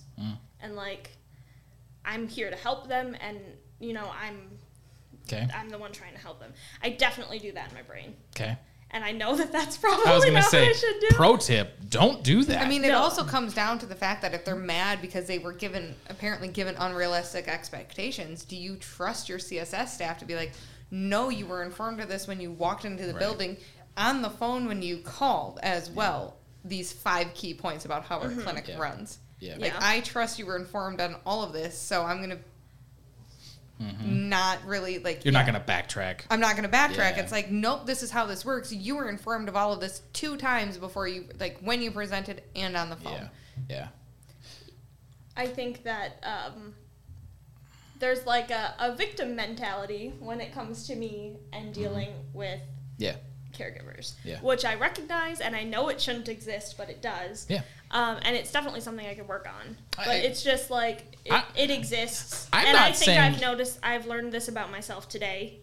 When we've been talking about this. Look at how much podcasts make you realize. Well, you were all nervous about coming up here. I've never put like thought into it. I'm always like, ugh, these caregivers. Like, sure, I'll go in and I'll deal with them. But like, now I look at it and I'm like, I guess I could try to look at it from their perspective a little bit. But it's hard to do. I struggle with that for sure. That was probably one of the biggest hurdles for me to get over. And the thing that tipped it for me was you just have to look at it like you both are on the same team.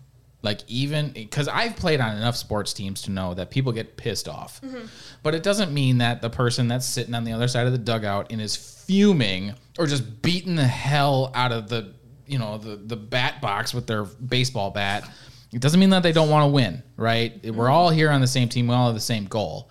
That person is just handling it in a different way. Now, there's a more appropriate way for that person to handle the level of aggression. But telling them that they're doing something wrong isn't necessarily always the right way to go about it. So, like, just identifying the fact that it's like, hey, man, because actually Carlo I don't remember, I wish I remembered the episode number offhand, but in one of the early episodes, it's probably got to be the first 12. So just listen to the first 12 hours of podcast in case y'all are bored.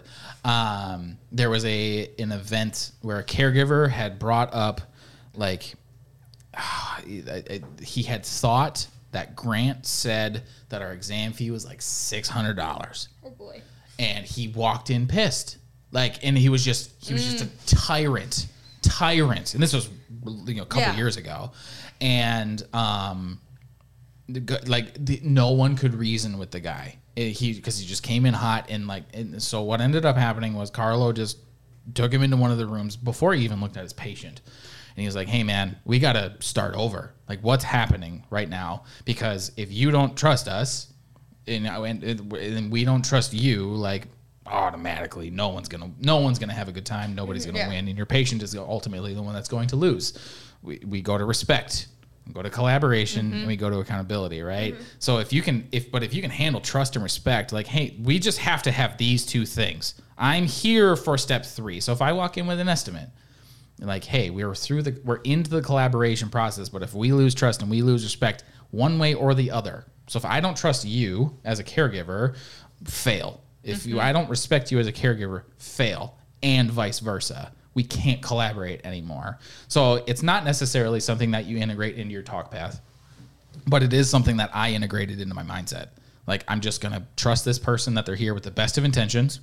I'm just going to respect them as hard and as far as I can. And then when that line gets pushed ultimately to the point that I can't do it, I'm either going to call Molly. I seem to be the go-to person for this shit. But you just better because you integrate that into your talk path in an assertive, direct, but also respectable way. Like, it's not like you walk into a room with the intention of kicking anybody out. No. It's just you know how to say those words in a way that's really damn effective. The last thing I want to do is ever see a patient leave here without the help or the care that it needs. Exactly. And that brings me, then that all circles back to that why, right? It's not because I actually care about the caregiver's feelings. It's not because I actually care about the caregiver's separation anxiety, right? Like, because that's a real thing. We could make a whole hour on that if we wanted to, but it would get really, really mean. Yeah. And we're not going to do that. I could care, I don't want this to sound mean, but I could care less how the caregivers are feeling in those situations. Exactly. I'm here for your cat, your dog, the birds, as much as all I hate the exotics, like all of them. Right. I am here to make sure that they get the care that they need, but when caregivers become difficult, it's if you can't trust us, then you need to leave. Exactly. And I hate doing that. I hate throwing that card out there to them. But it's a reality of the situation. We're not going to be able to help your patient if you don't trust us. Yeah, exactly. And that's why being able to have that why, not just in your gut, but actively like in your head when you need it, is such a powerful tool because it allows you to justify saying things that might not be the most comfortable thing to say. Because now you can defend it, whether it's to yourself or somebody else. Like, hey, yes, I'm acknowledging that we have made concessions on certain variables of the patient care process, most of them emotional, but it's for this purpose. And this is why. And you have to be able to trust and respect our people and our process to the point that we can do them well because this is why we're here. Okay? It's these other 3 things that you're valuing above these things. That's where our disparity is. With the bigger a gap we have on those things, the less trust and less respect we're going to have because we're just coming from different places. So we just have to make our why really, really clear. And if we have that, then it just becomes easier for the person to either trust and respect us and us vice versa, or easier for them to be like, I don't value that.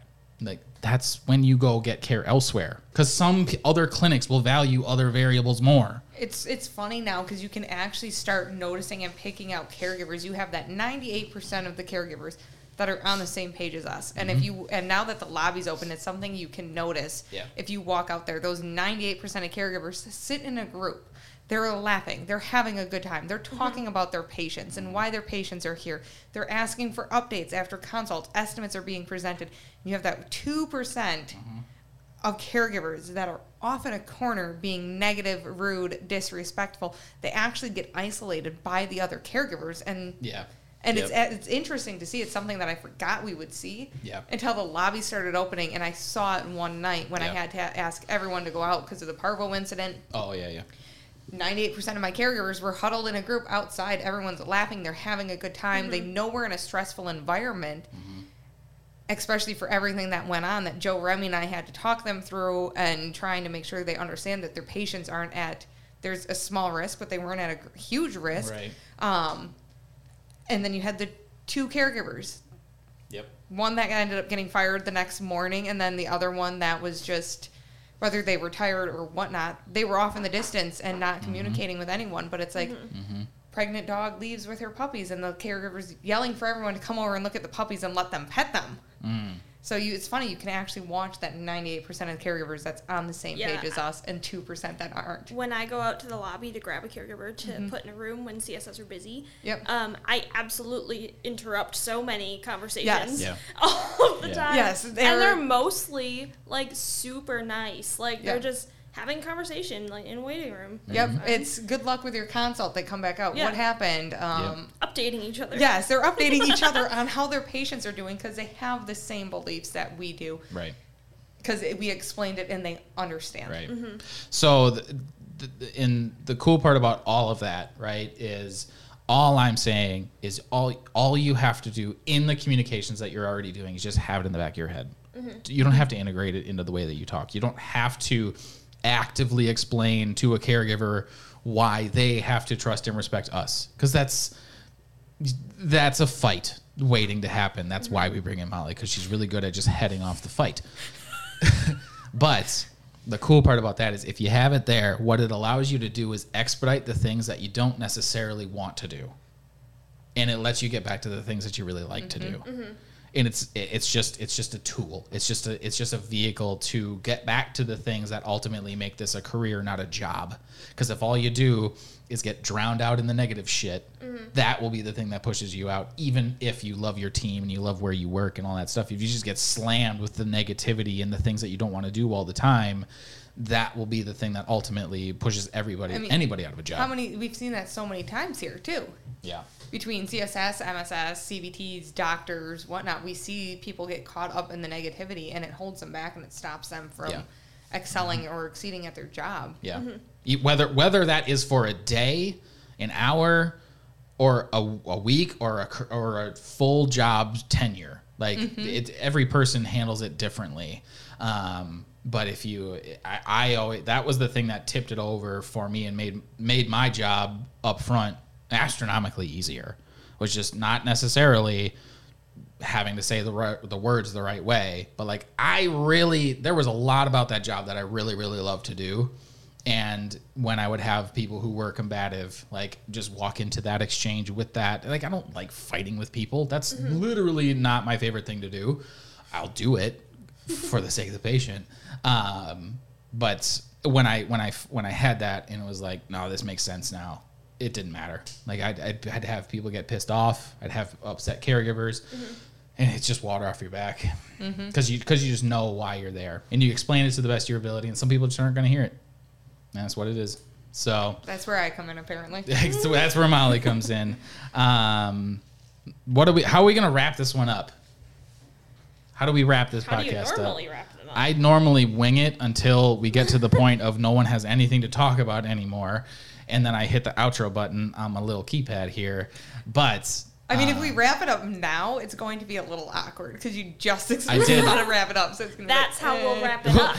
With this awkward ending of this plateau of what the fuck did they just happen to that? I hope that I helped your growth plan. I will say that, because I just did the thing again. I just drew the line for you. You did just draw the line. I'm understanding the line. Like, I get it in my mind. And if you didn't know, part of one of the things in my growth plan is I understand the PAW process super, super well. I have issues saying the process or explaining to new people why we do the things we do and why, like, I can't explain it very well to them. Well, it's also kind of a hard thing to grasp if you're not familiar with it. Like, when I'm training people, I will show them our little chart, which I know we're getting a new one. Now it's a little outdated. But Well, we are. There's a lot of charts. I know. Well, the triage process Okay, chart. yeah. Yes. Yep. And I will explain, this is what happens when they come in up front. They come back here. This is what all these little, I always say it's like a really elaborate game, like with all your little Yes. Oh, hexagons. it is an elaborate game. Yes. That is, I don't even. Like, I'm actually making the game. Oh. Oh. Actually? Yeah. It's gonna Oh be- my god. So wait, are we having a triage game, like an actual Yeah. basis of a game? Because Yeah. we tried a game once and it didn't work No, very it's well. I've got it all. Oh, I've got it all up here. So we got to get it from here to here, Yeah. which is going to be the challenge. Yes. So in process, I have a deadline that I have to have it tested and done by as well. So it'll be done. I'm kind of That's excited funny. for a Paw Health game. Like we get Yeah. the shirt, like we Game got shirts. night. Easy. We got shirts now and all this, and now we're gonna have a Yeah, game. yeah, it's Look at gonna be. It'll be fun. Or actually, that'll probably end up being a podcast of us just playing it and like feeling it out. Cause so totally based on like Dungeons and Dragons and Warhammer. Okay. So like the fundamentals Yes. are built on that. So Caroline's to-be husband is also a role play gamer, and Carlo has years of Warhammer experience. Yes. So we'll put some Merber on the road and we'll make it easy to play. But I love games. I love do too. games. I love gonna be game good. nights. Yeah, but that's how I've always explained it to people. It's Yeah. in a really elaborate game. Yep. And then I walk them through the whole process, and they look at me like, yeah, I mean, now that we went from linear to non-linear triage, it's even more complicated. well, that's it's- the issue with that poster. Is that poster is very linear. it's intentionally that way. I don't see the linear portion of that changing. the way that like now that we've gone to completely non-linear, which Yeah. if I like for me, if I think about it, that's how we ran it at the old clinic. Everything was non-linear at the old clinic to some extent. Yeah, there was also less. Yeah, there was like less. the volume was so much less. It was like, yeah, we can kind of cut. We can Yes. jump this portion and come back to it because we're not going to get lost in the mix. That's Mm-hmm. easy to do when Yes. there's 5, not when there's 25. Yes. So for me, it's like, yep, I acknowledge the posters there, but now since we've gone from linear to non-linear, those triage 1, 2, 3, and 4 hexagons don't fucking exist to me anymore. Unless that patient Yeah. is discharging or they're critical and I need Yeah. a doctor on them right away. Because Yeah. nothing else matters. Because when that bar 'Cause- is full of yeah. patients, doesn't matter what time you walk into that clinic, you are leaving here, you are getting a consult at a triage 4. Doesn't matter what you come in for. Well, dependent. Yeah, but Like you wellness is you have vaccines, that. I right. can move them up, but it's Yeah. like no matter what's going on, I'm hitting a triage for 98% of my patients that come in. Right. So it's Right. like those 4 tags don't matter. Like those don't matter to me, and it's like this needs. I use my estimate, fulfillment, invoice, discharge ones. Euthanasias. Those Yeah. matter to me because it keeps my place trackers. But it's like this elaborate well, and game then the of 4s are like an attention grabber. yeah, they're an attention So- grabber. So because when they come back and they're like, oh, this patient's all 4 out the 4 all 4, then it's like this gets a triage 4 because it's like you're my priority to get you discharged over this limping dog that's 10 down the line still. Right. So- Right. We still haven't figured out how to wrap this thing up. You keep bringing it up and making it awkward. So why don't you just wrap it up now? I don't know how to do it. Like I feel like we have to put a strong statement at the end of this Normally podcast. at the end of our podcast, we discuss what we're going to talk about in the next one. What are we going to talk about on the next one? But Well, here's the you already question. recorded the next one. What'd you talk about in the next one? That's cheating. No, it's like our next one. Oh, this So- is happening again? Well, you Sure, just signed why yourself not? up for a Yeah. lifetime of this. You're welcome. But no, on the next one, I talked to Ray about doing another podcast with her exclusively. We could bring in a doctor, a CVT, and a MSS, and and do the collaboration thing that we do. I don't really know what we would do in that. Like I don't know. We'll figure it out. We're gonna do another podcast. There will always be There more. will be another. There will be. You heard it from Autumn, so if she never shows back up again, you know where to find her. Right. Email us at podcast@pawhealth.net to Complain about Autumn complain not about being Autumn's here. lack of presence on the Yes. podcast. Oh, no. Yes. I look forward to hearing your complaints. That's Autumn's favorite thing to do. Listen to people's complaints about her lack of And love presence. then it. being very adverse about it and being like, I'm sorry. That's exactly what I was. I guess to try and summarize, I feel like we did a pretty good job of at least explaining what it is that you guys do and why it matters. Mm-hmm. Do you feel like we did that? I feel like it was this big open circle of here's where we started. This is our intention. There to were a talk lot of and it- tangents Yeah. that happened. How it was? I mean, that's typically how the podcast goes. I But kind of Yes. was expecting that. I have watched a few, Yeah. so. This is how a podcast goes. You have every intention to talk about talking about one thing, and you end up So now I see Okay. why when I asked what we're talking about, you were like, ha! We're going to talk. We started somewhere. And we ended somewhere. Yes. Just trying to figure out where that place is. But yeah, I mean, really, it's every role. Yeah, this is here. I figured it out. It finally came to me. This is why the toppled hierarchy matters. Because every role in the clinic at any level of experience or knowledge, certification, whatever, they all matter. They all serve this same purpose, and we all push and we all pull depending on who we are and how it is that we continue to propel that forward. And the more that we understand that, the easier it is to understand that roles in these positions, I should say, are careers. They're not just jobs. We don't just hire people. We're not warm body hiring. We're not just letting people walk in and just start restraining animals because they think they know what they're doing. It's like, no, it's a deliberate process. And we're just, and I think this applies even outside of our clinic, is we have to just start to acknowledge the fact that these all matter. And when they matter, then they're valued more by people that are inside and outside of it. And then that starts to solve the problem of being shorted, because we need more people that are willing to do what it is that you guys do. Because I'm not, but I'm also not that kind of person. But I think that there are a lot of people that are maybe just afraid of it. I don't know. You went to school with them. Where are they at? Are there people that are afraid of this job is my question. I think that the field itself and all of the things that are said about it, and like the suicide rate and the wages and things, I think that scares people away. I don't know if people are actually scared of doing the job. I think that they're scared of not being fulfilled by the job. If you find fulfillment in your job. Money shouldn't matter about anything. Yeah. It shouldn't. It can, though. I agree. I mean, but a lot of people don't look at it that way. I mean, I wish I made more money. I will not lie about that. I wish I made more money than what I do. Autumn wishes the same thing. She's giving I think me a look. everybody does. Yes. Yeah. But also, like, I could go get a job that I made more money in. Yeah. But I probably wouldn't find the same fulfillment. But it's that we have fulfillment in so many different ways. So know what's fulfilling to you.